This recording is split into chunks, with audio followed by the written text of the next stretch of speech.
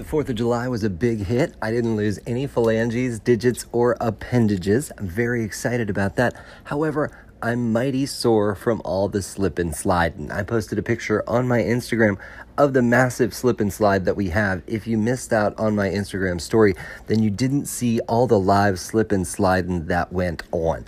We had a bunch of finales to shoot off, and they were fantastic. Though I will say, contrary to popular belief, America couldn't hold a candle to Loyal to the King. Now, that's just a little tongue-in-cheek humor, but it really is true, and those finales are a sight to behold. Though it is fun to light off the mortars, that one fuse does it all feeling had everybody in the neighborhood cheering after the 30th shot from Loyal to the King. But, I don't want to drone on and on about how amazing the 4th of July was, because it's over, and now it's just hot as we're mired through the summer until it's time for those kids to go back to school. So today, let's just chat about wrestling, birds and juggalos with clowns to the left of me, jokers to the right. Here I am, joshing around.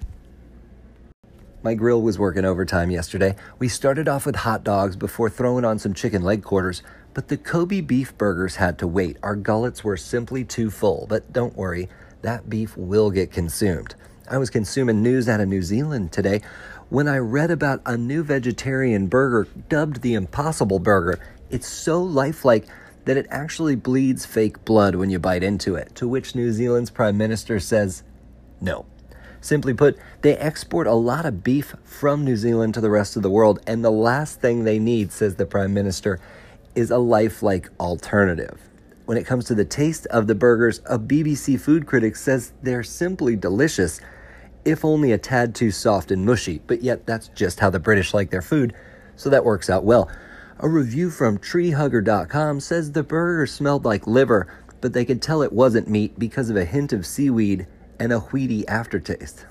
That does sound delicious. I'll have that. When it comes to judging the taste of meat, there's 3 aspects of palatability: juiciness, tenderness, and flavor.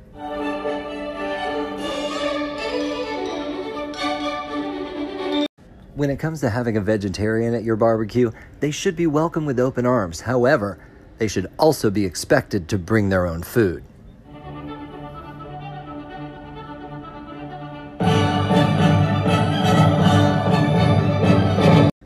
I'll heat up a Boca burger or cook up a carrot concealed as a hot dog without so much as a second word. But you can't expect me to have that stuff on hand. Just like if I were a bodybuilder and needed to consume massive amounts of protein on the hour, I wouldn't expect you to have pounds of cod just laying around.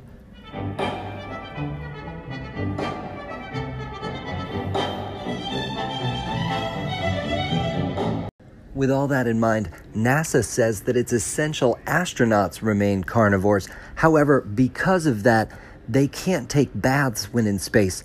Instead, they prefer meteor showers. Today's brash, derisive political environment would be a lot easier for me to tolerate if I were more a fan of professional wrestling.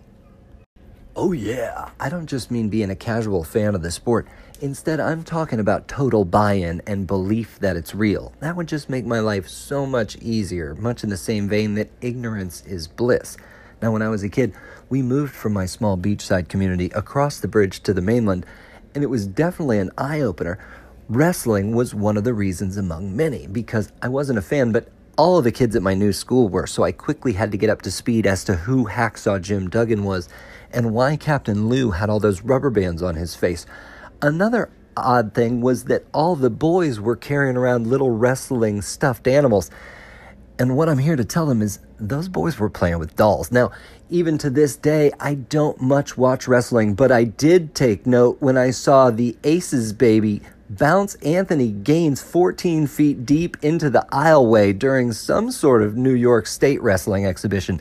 If you haven't seen the video of that yet, check at the AC Baby on Twitter because it's really amazing.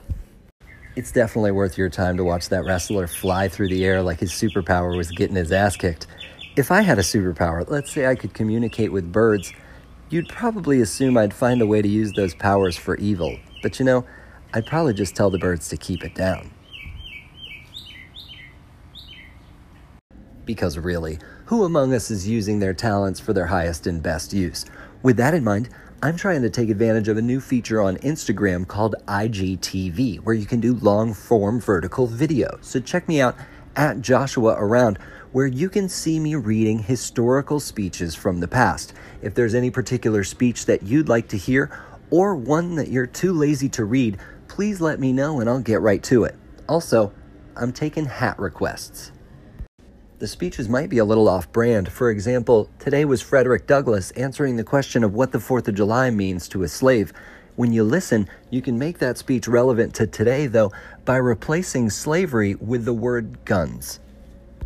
A reveler enjoying fireworks at the Busch Gardens theme park in Tampa, Florida, was struck by 2 stray bullets that came from celebratory gunfire. The victims recovering from the non-life-threatening injuries. I hate to say it, but that's why we're Disney people. Here's some eerie news, especially with The First Purge, a prequel to the original Purge movie now in theaters. But it seems that Juggalos, fans of the band The Insane Clown Posse? Yeah, those Juggalos.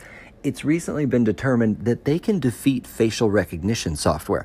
Apparently, facial recognition works by pinpointing the areas of contrast on a human face. For instance, where a nose is located or where the chin becomes the neck. But as it happens, Juggalo makeup often involves applying black paint below the mouth but above the chin.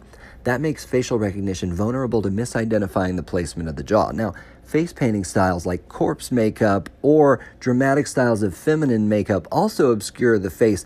However, they don't create enough contrast to effectively confuse most facial recognition systems. So it looks like Juggalos will be taking point in the oncoming revolution. But now that we know the true leaders of that revolution, I'm definitely keeping my cushy job in the empire. I will provide some peace of mind, though, by letting you know that facial recognition technology such as Apple's Face ID, which does not rely on visible light and instead uses depth perception, would not be tricked by Juggalo makeup, to allow me to once again affirm my allegiance to His Imperial Majesty, the Emperor of Cupertino, California. With superpowers and revolutions becoming just as realistic as wrestling, we're best to end this episode. I hope it wasn't for the birds, even if it was too soft and mushy. Check me out on IGTV and see the Toastmaster earn his bread at Joshua Around. Come off the top rope to review the show on iTunes and stay safe from any strafing celebratory shots fired until we put one in the chamber and take aim at Joshing Around.